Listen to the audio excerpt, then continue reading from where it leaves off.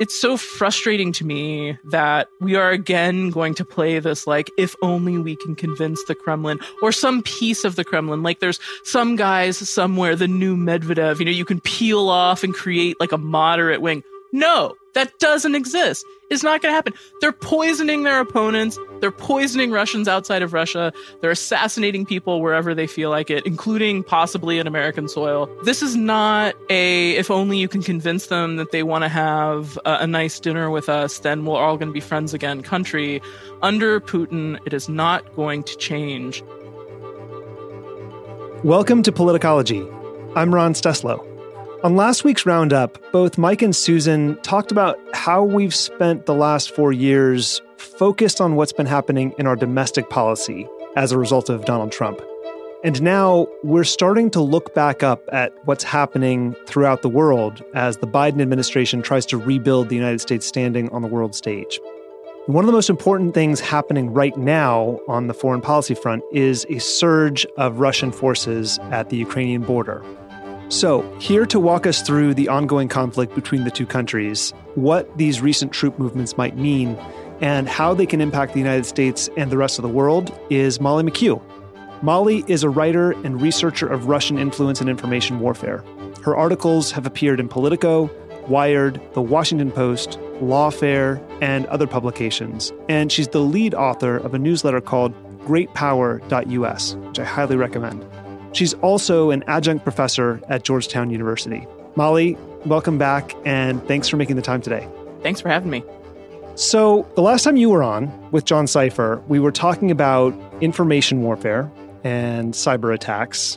But today is about real physical geopolitical conflict or potential conflict that's happening right now with the amassment of Russian ground troops on the Ukraine border. So, before I ask you what they're doing there, why don't we start with the broader conflict and how we got here? So would you briefly walk us through the timeline of major events, starting with the one people are probably most familiar with, which is Russia's annexation of Crimea in 2014, and what has changed since then?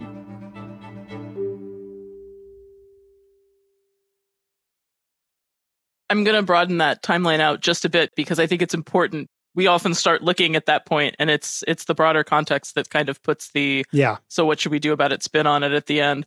But basically, Putin comes to power year 2000, New Year's Eve, yada, yada, spends a lot of time doing internal consolidation. 2006 is sort of refocusing outward.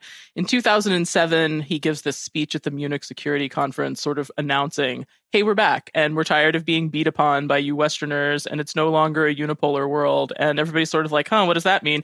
And very soon thereafter, there's this event in Estonia, the first sort of big Russian state cyber attack, which we talked about a little bit in the last show, right? On Estonia, which was parallel to sort of a ground action where they had stirred up some unrest about a local event that was happening. So you have these sort of parallel events of massive state cyber attack and sort of local uprising in Tallinn, in the capital. And it was really just sort of this announcement that all of the things the KGB-led Soviet Union had always dreamed about were going to be happening in new and exciting fashion. But I think, again, we sort of pawn these warnings off and hope that Russia will behave better. In August 2008, just before the end of the Bush administration, just before the election in 2008, during the opening ceremonies of the Beijing Olympics, Russia invaded Georgia, its neighbor to the south. In this sort of brief 5-day war, the purpose of which they very clearly stated later was to keep Georgia out of NATO. The Bush administration had been really pushing to get Ukraine and Georgia concrete membership action plans to get into NATO. So you have the Obama administration coming in at the beginning of 2009, dealing with the sort of fallout of this bizarre territory seizing invasion by Russia, which no one really wanted to deal with, and especially not in the context of they were envisioning this reset policy as a sort of key, column of their foreign policy in the world. the war that Russia had just caused didn't really fit nicely into that agenda. So everybody just tried to pretend like it didn't happen. And then everything you had leading up through, this period where every new administration comes in and sort of gets the binder and looks through the binder and says, oh, it makes so much sense. Like, if only we can convince Russia, they just need to be friends with the West and be in the West. And then everybody will get along, and we just need to explain this to them and it'll be fine. And you waste 2 years doing that, and then you get burned, and then something terrible happens. This sort of happens through the Obama administration. There's a lot of cooperation, a lot of exchanges, a lot of sharing, a lot of things that get downplayed that are important in the region around Russia in order to, cement this sharing environment with Russia. At the end of which you have the Sochi Olympics in 2014, followed very soon after by the invasion by green men, unmarked soldiers of Russia, of Crimea, of the peninsula, of the Crimean Peninsula, which was annexed 3 weeks later by Russia, which really then became this pivotal moment for everybody outside of, holy shit, this is this new... Holy shit, they did it. Wow. Well, and first change of borders in Europe by force since World War II, which is not a small thing to say. And the fact that we then just sort of have to ignore it because they then started Russia started this conflict in eastern Ukraine with their proxy forces, as we will air quotes them, because then the fighting in the east really distracted. Like, there's no one even talks about Crimea or returning Crimea anymore because there's this other thing we have to worry about. So there's just been this cascading series of events. But the conflicts in the east, the sort of ongoing conflicts in the east, also create a tremendous amount of political leverage for Russia over Ukraine, over the post-revolution Ukraine that is trying to reform, that is trying to rebuild, that has had to rebuild its armed forces from nothing because of the state of the army when Yanukovych had to flee the country, the former president of Ukraine, now residing in Russia in some sad dacha somewhere. They've had to rebuild their entire army from scratch during a hot war with a very aggressive, revanchist neighbor. And have done that in relatively remarkable fashion with a lot of help from outside, but what they have done is not insignificant. But again, we're at this point where sort of the 6 year intervals, as it turns out, but they missed one for COVID, where there seems to be this large buildup of Russian military forces on the border before the invasion of Georgia in 2008 under the guise of a military exercise, air quotes. There was about 100,000 forces moved to the Georgian border, similar before the invasion of Crimea. And right now you have about 80,000 Russian troops in Crimea, which is still technically Ukraine, but they'll call it Russia, and on the border in the east. And it's a huge amount of forces. Obviously, this is inside Russia, so Russia just sort of shrugs and says, "Hey, it's Russia. We can move our guys wherever we want." They're saying it's part of this normal military exercise cycle that they do, but there's a lot of stuff moving out of cycle that doesn't usually move the way that it's moving. It is still back at what we would call staging areas, as opposed to forward deployed, but very much in an aggressive posture that could quickly change and go another way. They've moved a ton of stuff from the Caspian Sea to the Black Sea, which is part of this. Russia really views the Black Sea as a strategic lily pad for all of its work in the Mediterranean and south into Africa and around into the Baltic Sea. So there's a lot of stuff moving that is unusual, that is very serious, that is causing a lot of headaches. And the Ukrainians are, for them, it's sort of both the elevated level of concern and the, hey, it's not actually different than right now where we're fighting this war and no one's helping us. But there's concerns about a new invasion sort of across the south of Ukraine to connect this occupied eastern area and the Crimean Peninsula, sort of take the entire seacoast potentially to cut Ukraine off from the Black Sea, which would obviously be an extremely significant strategic move if it were to happen. First of all, very briefly, strategic lily pad. I understand what you mean, but just for our listeners, can you clarify what that is? So when, Russia has always based its Black Sea Fleet, which is one of its naval units, in Sevastopol in Crimea. So even after Ukraine was independent, they had signed some leasing agreement to keep the port so they could keep their warm water navy there because they needed access to the Black Sea for their ships in a deep water port. So there had always been Russian stuff there. But since the annexation of Crimea, they've really beefed up how they use this territory to stage all of their military activities in Syria, which are extremely significant. There's been, if you map it back from basically 2012 onward, an extremely aggressive movement of military equipment, men and materiel through the Bosporus, out the Black Sea through the Bosporus to Syria in the Eastern Mediterranean, and now around to Libya as well, where the Russians have a lot going on. They move stuff then sort of downward through North Africa into sub-Saharan Africa as well.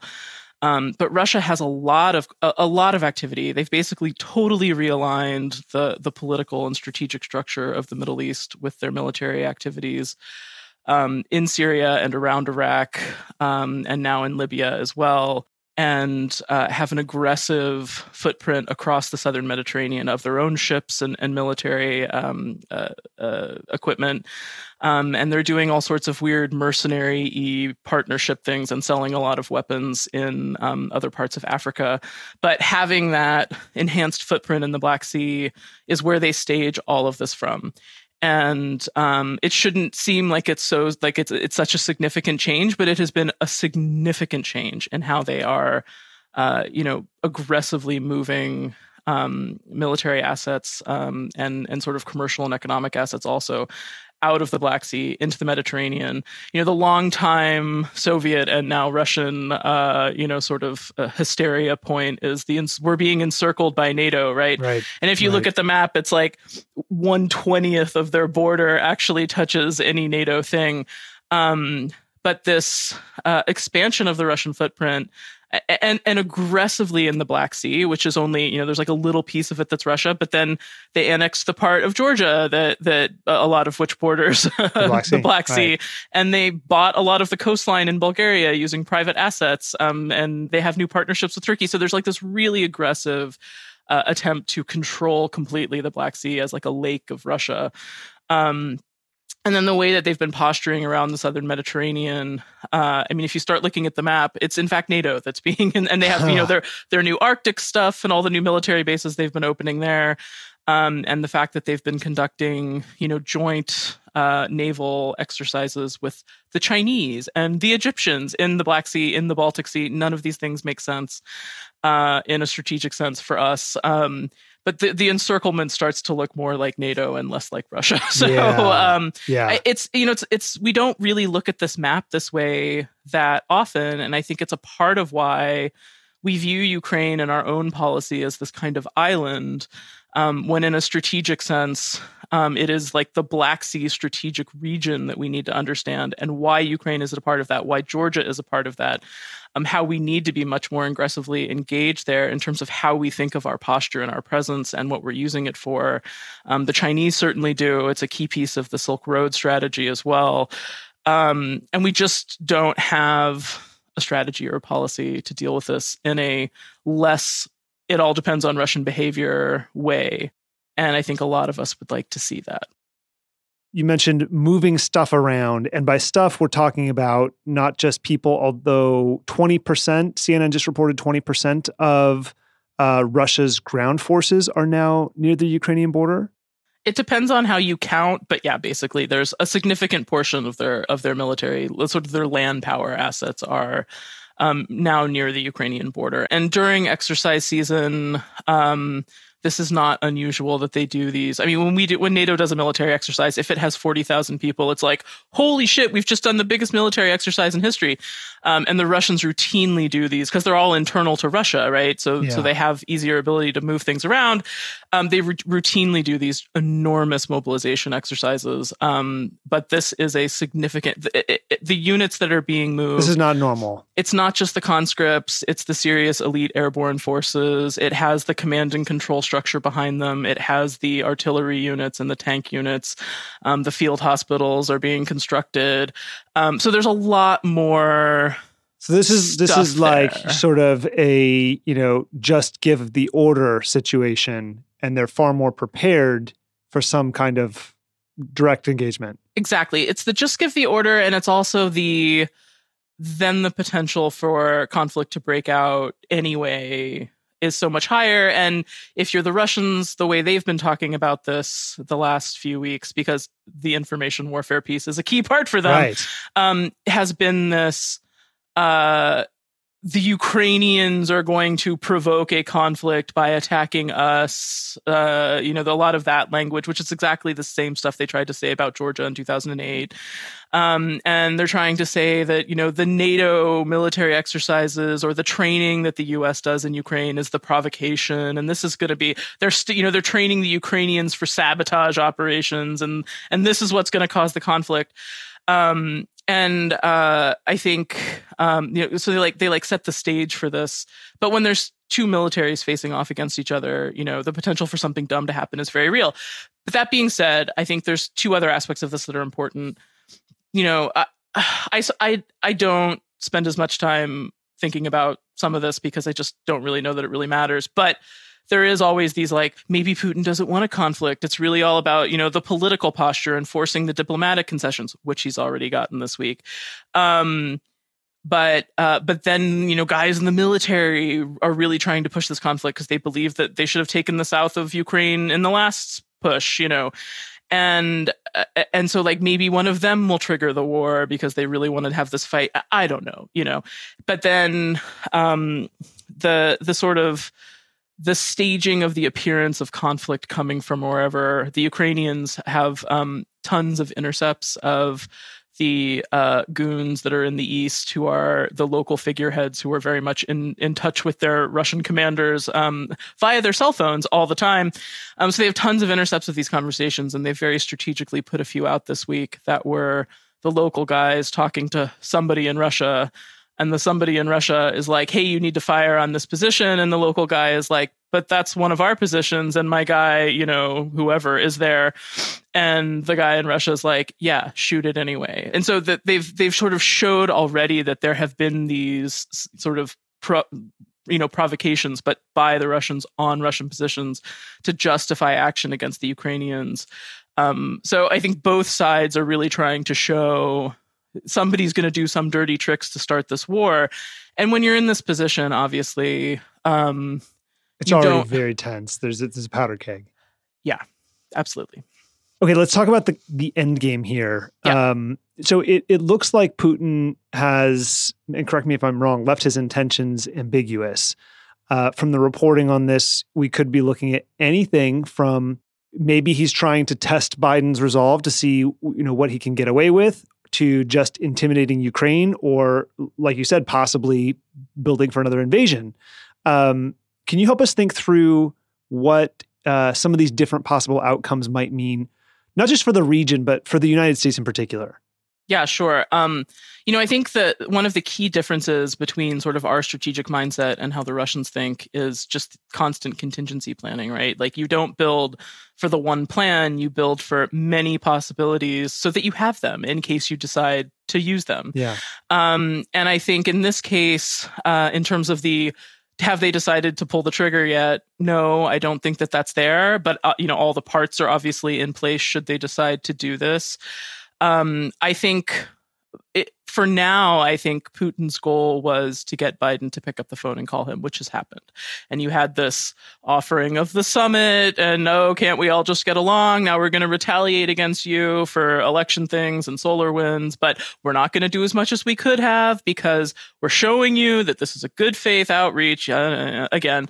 And the response from the Russians has been, are you going to do this? Well, now we're going to do more things and we're going to move more stuff and we're going to be more blustery. And this is just kind of how they are. But there was this little 5-paragraph section of some article writing up the new sanctions that were announced, the sort of very aggressive package of things that was announced by the administration yesterday.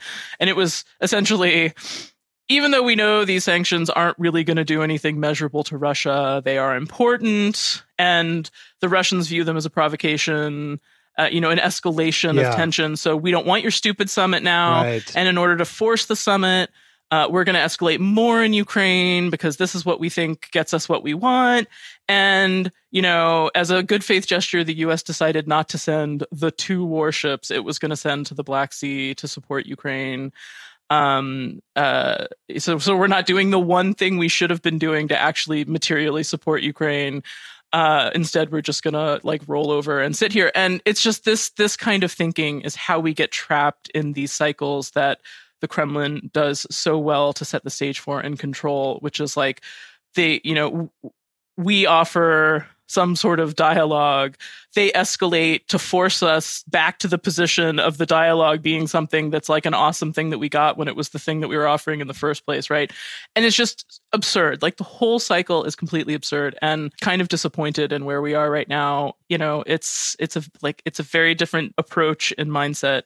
I don't think we need to pointlessly escalate against the Russians, but I do think we need to understand that we have very different views of what these types of power projection are for, what they are used to achieve, and how you stand up to them. And I'm not sure that right now that I'm seeing significant changes from this same team in the last go round. So you mentioned those 2 destroyers. We should probably talk about that a little bit, because in early April, the Pentagon notified Turkey about a tentative transit of 2 American Navy destroyers into the Black Sea, and then those plans were scrapped last week. So what impact would that move have had on the situation if it had gone forward, and should it have gone forward? Or would that have been seen as a provocation?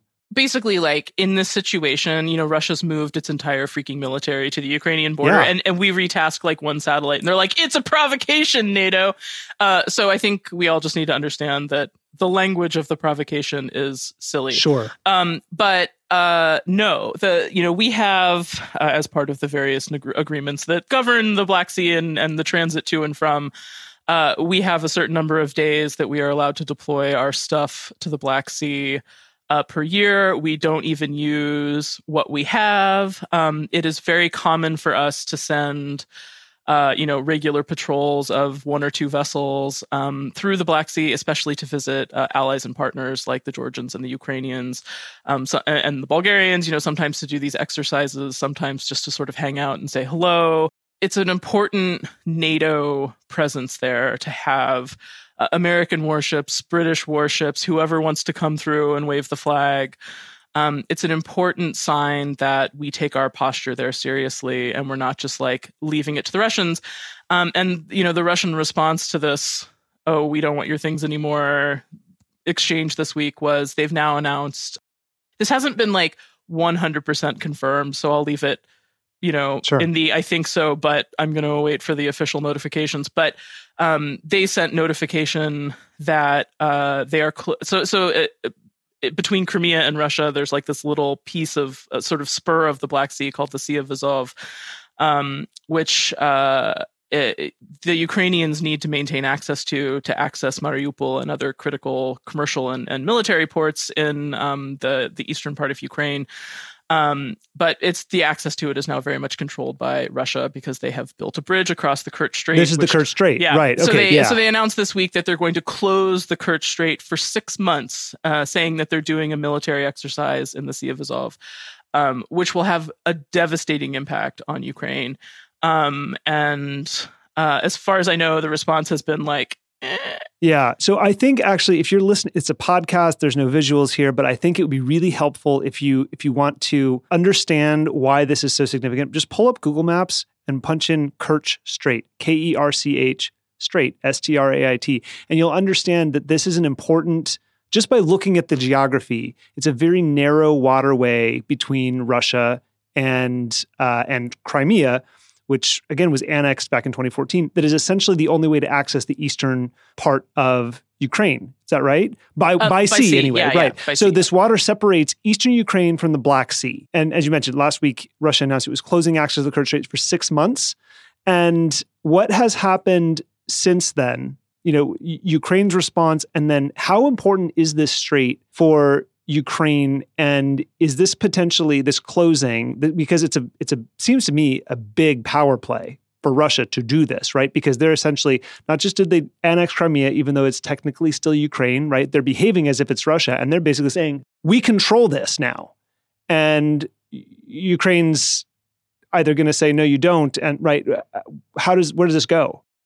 Well, it is a significant power play, and it's one of these things that they'll do because they can, and there won't be any response, and then they did it, right? And closing. Imagine closing like a U.S. port or a coastline for 6 months. It would devastate like the Panama local Canal, economy, right? Like you could use that as an example. If the stupid canal thing where the boat was stuck, for like 4 days, and it was like a global crisis. But at a local level, it's devastating to the local economy, and to Ukrainian sort of shipping and commercial structures Fishing. Overall. Yep. Yeah, and so it's really significant. And the Russians have been playing games with this since the annexation. They did this super fun. I think it was. I've lost all sense of of time because of COVID and whatever year it is now. But I think about 2 years ago they did this sort of naval exercise. But it was really interesting because they used commercial ships primarily, like crappy fishing boats and whatever else, to totally blockade the Sea of Azov through the Kerch Strait. And then see some Ukrainian ships, which I think they were returned, or at least the dudes were finally returned after long negotiations. But they do these kind of power plays, and it's like a constant reminder of that they do have significant supremacy over the Ukrainians in specific areas. Because in the land war, that is not so clear. In eastern Ukraine, it's very much been a stalemate in the fighting. The Ukrainians are quite capable. I think it's something we really don't understand enough because we're used to thinking of a sort of Estonia and Georgia, these tiny countries versus Russia. Ukraine has 40 million people. It has a significant standing army at this point, all of which has been trained in active combat. It needs money to pay its soldiers. I mean, their soldiers make like $500 a month, which is, not great. But so they need more resources internally to support the war. They have a significant defense industry of their own. They can produce most of what they need in terms of weapons and equipment, if they have financial support to do so. And I think we really need to focus on this, on just like we always have these nice lines about, yes, we support Ukrainian sovereignty and their ability to defend themselves. Well, let's actually help them defend themselves in more significant ways, and not fall into the Russian trap of calling this stuff, offensive capabilities. Like, Russia is fighting a war inside Ukraine, period. End of story. And I think we need to just keep repeating that to ourselves, and stop falling into this, like, the constant nonsense and sort of the soft narrative coming out of this region of like, it's the Ukrainians provoking the war. It's in Ukraine. Of course they are fighting to maintain their territory. Well, we didn't have a whole lot of clarity coming from the White House for the last 4 years. So, it's something worth mentioning, and especially from the Ukrainian perspective. And I think we'll see more of it sort of discussed in the coming weeks, and we should understand why. When it comes to stuff with Russia during the Trump administration, obviously, disaster. Yeah. Everything said publicly, turning blind eyes to things, handing chunks of Syria to Putin. They said they didn't do it. I believe him. He was very convincing. Disasters. But, in the region around Russia, which Donald Trump didn't really know existed, he thought the Baltics was the Balkans, didn't understand anything, didn't care. Hasn't looked up. He has never punched in the Kerch Strait in Google Maps. He could not find that with 2 hands and a flashlight, and does not care, right? Does not care about any of this stuff. Right. So in this region where he was not engaged, or I should say not interfering in the execution of policy, there was a lot of frustration at the end of the Obama administration that not enough was being done to help Ukraine. They weren't providing defensive weapons. They weren't doing a bunch of things for Ukraine. That really changed during the Trump administration because no one was paying attention, which meant the military and sort of the Pentagon aspects of a lot of this work had more freedom to provide training. Some of the defensive weapons that the Ukrainians had requested, they were allowed to purchase finally.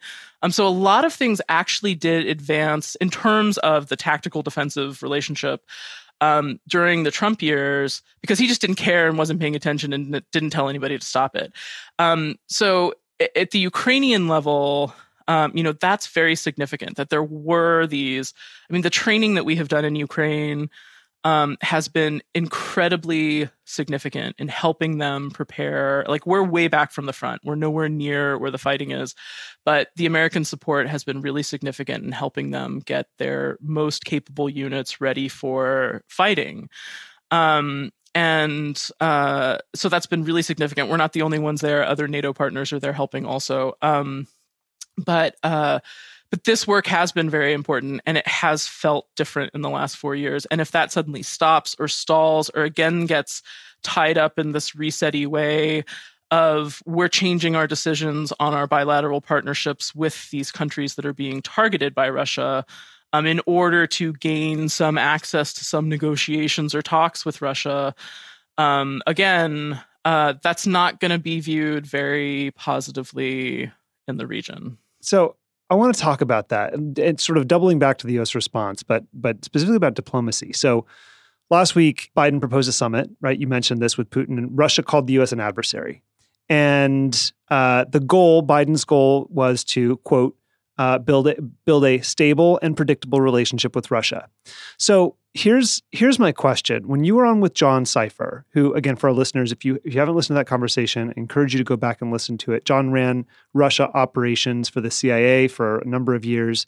And one of the things that I remember him saying in that conversation is essentially that where the U.S. relationship is with Russia is essentially out of diplomatic options. There's no more. It's Lucy in the football too many times, and we should not be pursuing diplomatic solutions anymore because Russia doesn't take them seriously. So that seems to be, the Biden administration seems to be pulling out that old diplomacy playbook and saying, let's try this again. Am I reading that incorrectly? Is that what you see as well, or missing something here? What impact could, if there is to be a high-level diplomatic meeting, what impact could that actually have on diffusing the situation? Or are we Charlie Brown again?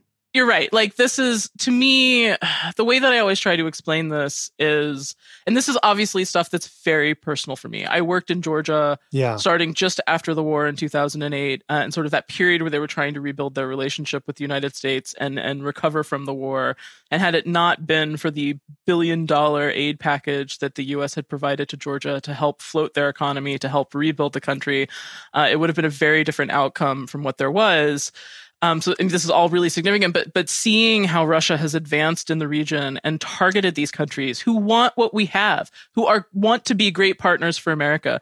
One of the reasons we need to understand how significant Ukraine is in terms of its military capabilities, its defense capabilities, its potential partnership with NATO as they again turn toward this direction and say, we really want to find a way to get into NATO. How can we prove to you that we can be in NATO? The most significant military in NATO after the United States is Turkey. And if you're paying any attention to Turkey, it's kind of a shit show.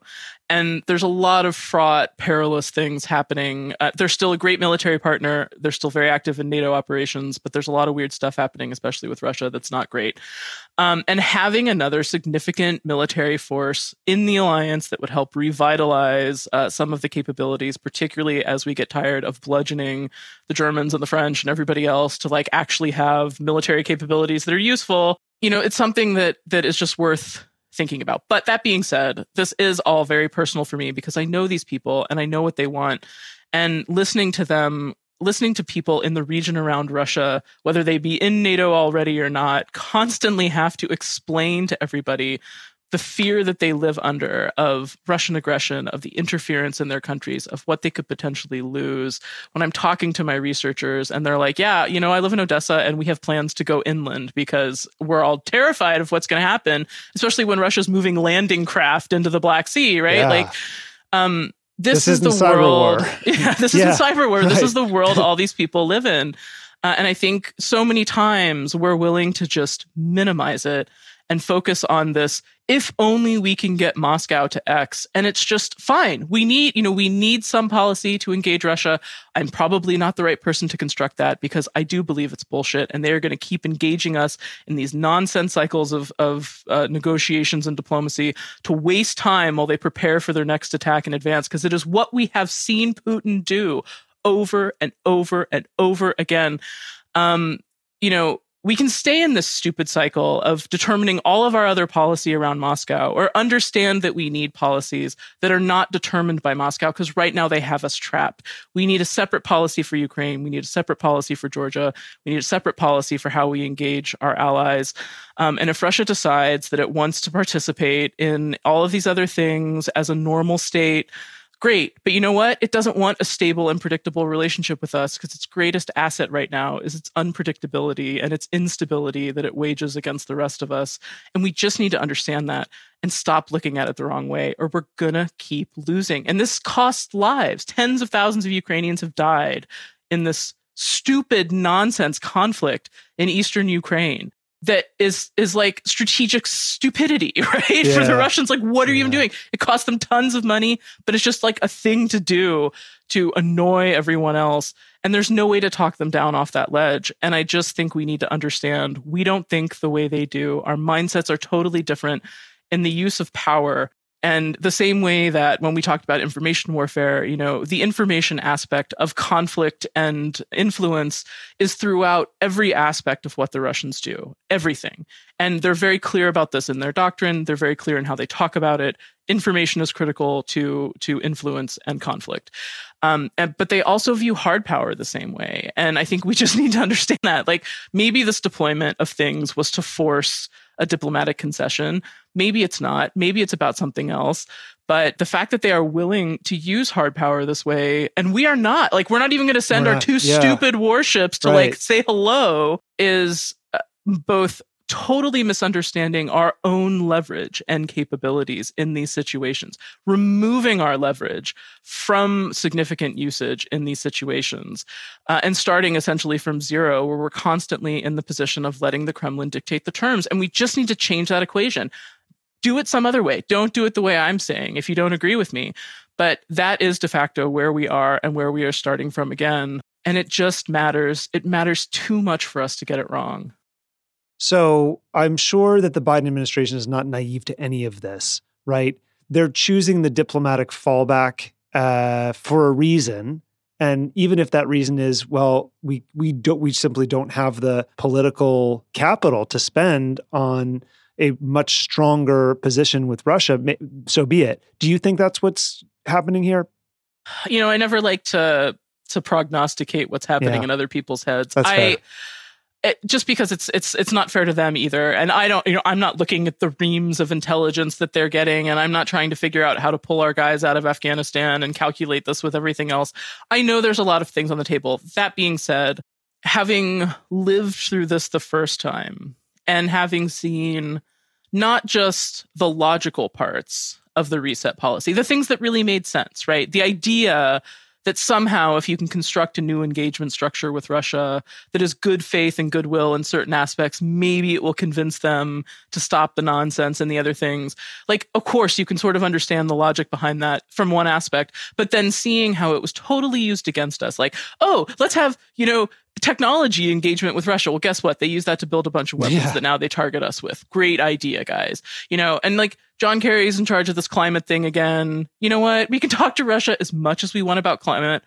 They are weaponizing green movements against us because what they want is for everybody to buy more Russian gas. And number one, like, this is how they are destroying politics in Europe. But like, we just don't look at the stuff the same way. It's so frustrating to me that we are again going to play this, like, if only we can convince the Kremlin or some piece of the Kremlin. Like, there's some guys somewhere, the new Medvedev, you can peel off and create like a moderate wing. No, that doesn't exist. It's not going to happen. They're poisoning their opponents. They're poisoning Russians outside of Russia. They're assassinating people wherever they feel like it, including possibly in American soil. Like, this is not if only you can convince them that they want to have a nice dinner with us, then we're all going to be friends again country. Under Putin, it is not going to change. And we just need to stop the cycle of wasting the years of trying to construct a new engagement and backing off from punitive measures and retaliatory measures and better policy with the region around Russia that we should have anyway, because we're waiting for them to show us some sign that maybe everything will be okay. There's no unicorns coming, and we just need to stop waiting for the unicorn to come. So what the White House did do was announce new sanctions on Russia for their involvement in the 2020 election and the SolarWinds hack and the movements on the Ukrainian border. So can you walk us through exactly what these sanctions are, exactly, and what real world impact they're going to have or they could have both on the Russia-Ukraine conflict, but also on the U.S. relationship with Russia. And also we should note that in response, retaliation, Russia has just expelled U.S. diplomats because they don't like these sanctions. So is it going to work? Where does that go? I mean, I personally don't think, and I think we've seen this over the last 15 years, sanctions don't change Russian behavior. And does it have an impact on XYZ thing? Does it make it harder for these guys to move their icky money out of the country? Sure. But it doesn't really change behavior in any way. That being said, the package of sanctions and things, which was not insignificant and not to be poo-pooed, was clearly well thought out, was actually really interesting. So there was, adding more people who have done bad things to America to the list of personally sanctioned folk. There were a bunch of technology companies added to the list, which is really important to sort of document that these companies have been involved in, state-backed attack on the United States. There was a really interesting one that was like a Pakistani company that manufactures fake IDs that the Russians have been using to verify their yucky, fake accounts online and all sorts of other things. We kicked out 10 diplomats, air quotes, which are most likely the list we gave them was intelligence personnel that were engaged in these attacks on the United States. And the sort of most important financial piece is that we banned the participation in, I think, Russia's sovereign debt, which won't immediately impact them. I think their state banks can take up the slack on buying the debt, but it's a much more significant piece in terms of banking sanctions, which more people have been pushing for over the last few years than what we've seen previously. So and there was like a bunch of nothing. No, not at all. And there was a bunch more stuff added in terms of detail. Like there were additional sanctions put on Prigozhin, who's the oligarch close to Putin, who sort of controls the IRA and Wagner Group and a bunch of the sort of mercenary capabilities, and really detailing, which I think is important just to have on paper, the extensive operations that he has been conducting on behalf of the Kremlin in sub-Saharan Africa in the information domain and in terms of mercenary activity. So getting that all on paper is important. And then there was sort of an acknowledgement of Konstantin Kilimnik's role in the 2016 elections and his long-term role as sort of a Russian intelligence operative operating outside Moscow. That was sort of an advance in previous statements we'd gotten, including from the Mueller report, really saying he took this polling data from the Manafort team and gave it directly to Russian intelligence at a critical moment during the campaign, which is the first time they've said that directly. So this is like official recognition of that. Okay. Which is huge. And again, just to have these things on paper, very important to have. Of course, that has become kind of the focus of a lot of the online kerfuffle today. Whether this is collusion or not collusion or dragging open collusion wounds again.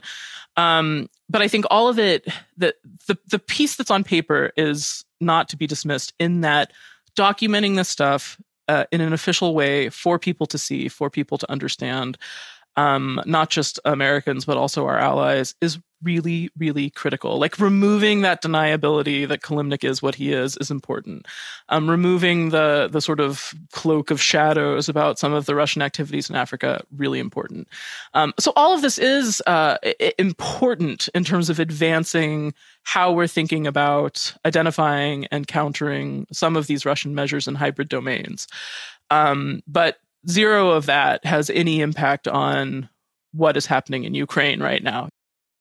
God, Molly, every time I talk to you, it's like drinking from a fire hose. It's really, really good and useful. So I mentioned at the top of the episode that it feels like for many people, after being laser focused on our domestic politics for so long and trying to keep Trump from driving the bus off of a cliff, we're sort of looking up for the first time, right?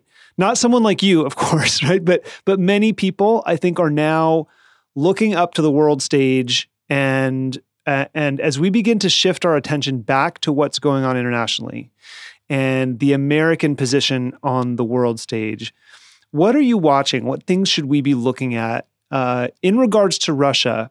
But also, how will the way this situation plays out impact U.S. foreign policy sort of broader? And this is the new administration's first big headline-grabbing foreign policy exchange. So what's riding on this for the Biden administration? And, how are you thinking about this in the bigger context? To some extent, I really sympathize that they really, really, really wanted to move Russia down the list of things, right? Like not be the number one thing every day, but make it like 5 or 6. And Russia, of course, doesn't like being a number 4. So they're like, hello, we're here. Yeah. Give us the attention. Exactly. They're going to tweet at you until you acknowledge their presence. But, I do sympathize with that there's other things in the world we need to pay attention to. But I think we have this range of challenges, and the Biden administration is trying to navigate the weird domestic mood about everything. I mean, the ravaged landscape of the American mind that currently exists really does need to be repaired. And there's so much stuff that they're doing domestically that's sort of focused on this. And they understand that there's almost no appetite anywhere in the American landscape for foreign policy. Left and right, you have these strange isolationist bents that are happening that are not great in terms of how we view ourselves in the world and basic policies like refugees and all sorts of other things. They're really trying to navigate this, and it's why they talk so much about this foreign policy for the middle class, which is kind of an imaginary made-up term. I mean, there's pieces of it that are important, obviously, like trade, but like in terms of trade policy that doesn't that is more beneficial for the middle class, that doesn't ignore the impact of big international decisions we're making on the domestic American landscape. These are really important things. But in terms of the national security piece of it, we have to face it that these are not things that middle Americans, standard Americans, people who just want to go about their everyday lives are thinking of on a day-to-day basis. This is why you need leadership, right? To explain to people why these things matter and why they're important. And Biden is really good at this in the 60,000-foot level, in talking about the values, talking about where we stand, talking about leadership. Enacting that is harder. There's been some really good stuff happening in the repair category. Obviously, Tony Blinken going to Brussels and having a positive, hand-holdy love fest with our NATO allies and our European allies that is not bludgeoning them with a stick, as the Trump administration constantly did, is really important. Same with our Asian allies, going and resetting this tone instead of trying to strong-arm them into paying us more for protection, as Trump called it. But actually the Biden administration, by being nicer... Such a mobster. Such a mobster. But the Biden administration, by being nicer, managed to negotiate better deals for us with our Asian partners in terms of the exchanges between us for basing and other things. So all of this is positive. There's good things happening it's the America you knew and love. We're all going to be buddies here again space. And that's really important because we really did, I think, not just the Trump administration, but pieces of the Obama era were not so great for our allies rhetorically or in actuality. So all of this stuff is great. But it's the where's the meat on the bones thing that gets sticky. And when it's very clear there's going to be this substantive standoff with Russia in these early days, which no one wants to do. Everybody wants to say, what's this? No, but China. Yeah. Let's go to China. Yeah. China is much more important. Yeah. Everybody wants to talk about China. And I think there was like this little snapshot of how bad all of this is going to be and how the right people are focused on the right things this week. The worldwide threats hearing, the first component of which happened in the House, which is the Star Wars bar of everything these days. But it was a terrible hearing. Foreign policy used to be the most bipartisan thing in the United States. Very little disagreement on most policy areas, questions about this, that, or the other thing, but unified thinking on America must be strong in the world, and when we go abroad, we speak together. That used to be a very real, not cartoon thing. And it's basically just gone. And in this stupid hearing, it was just painful to watch. This, again, worldwide threats hearing, you have 7 intelligence agency heads spread before you. You're supposed to... This was in the House and the Intelligence Committee.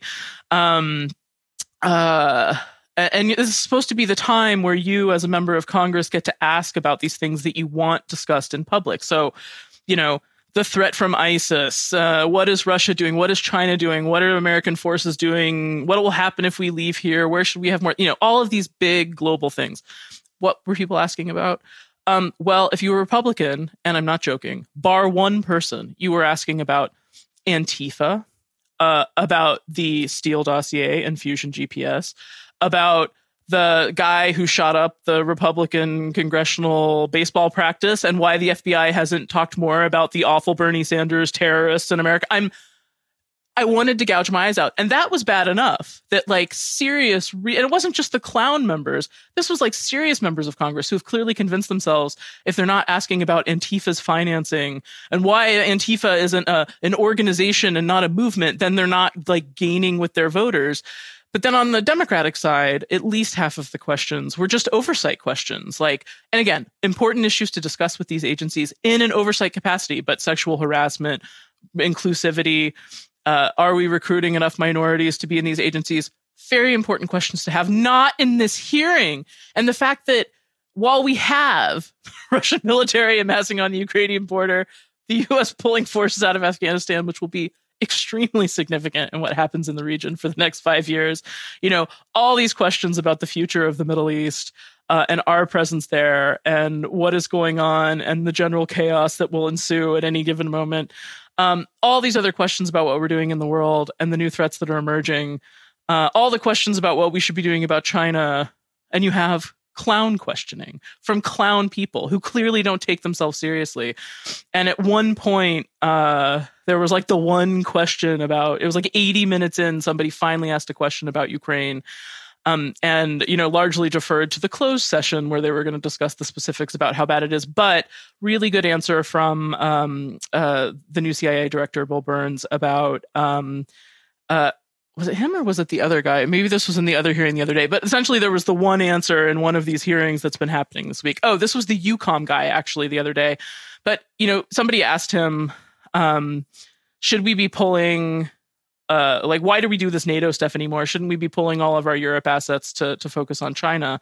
And his answer was, why do we do this NATO stuff anymore? Yeah. Basically, it was like, shouldn't we be moving our focus and commitments to Asia and not, like, who cares about Russia? Let's focus on China.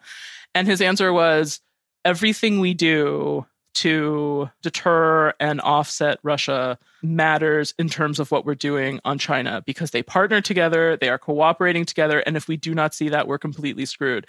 And it was exactly the right answer. It is how the military is approaching this problem set. It is how the administration must approach this problem set. I and others have written about this topic, how you cannot separate them or believe that there's some universe where, like, we're going to work with Russia against China or some crap that they keep trying to sell us. But, like, we just need to understand this. Bad guys work together in an extremely cohesive, network-focused way. And right now, the good guys are not focused on the same landscape. And if we want democracy to matter globally, which some people aren't even convinced of anymore, which is also terrifying to me.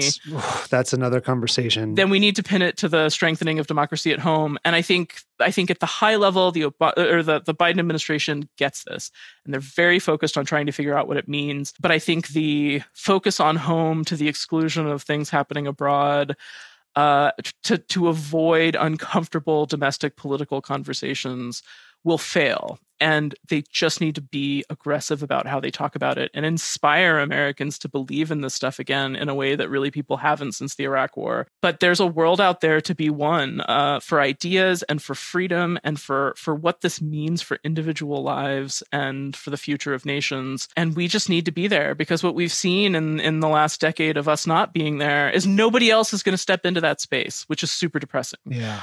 Not in a good way anyway. Yeah. Yeah. Not in a good way. Power blows a vacuum. Right. Molly, where can everyone find you on the internet? I'm on Twitter at Molly McKew, just one thing. And then, I write at greatpower.us. I will have a piece on Ukraine up probably by the time this airs, so you can check it out there. But about all of these complexities and what I think we can actually do in U.S. policy to support Ukraine absent a change in Russian behavior. Thank you to everyone at home or on the go for listening today. If you have any questions or advice for us, you can reach us at podcast@politicology.com. And make sure you're following us on Twitter and Instagram at politicologypod. I'm Ron Steslow. I'll see you in the next episode.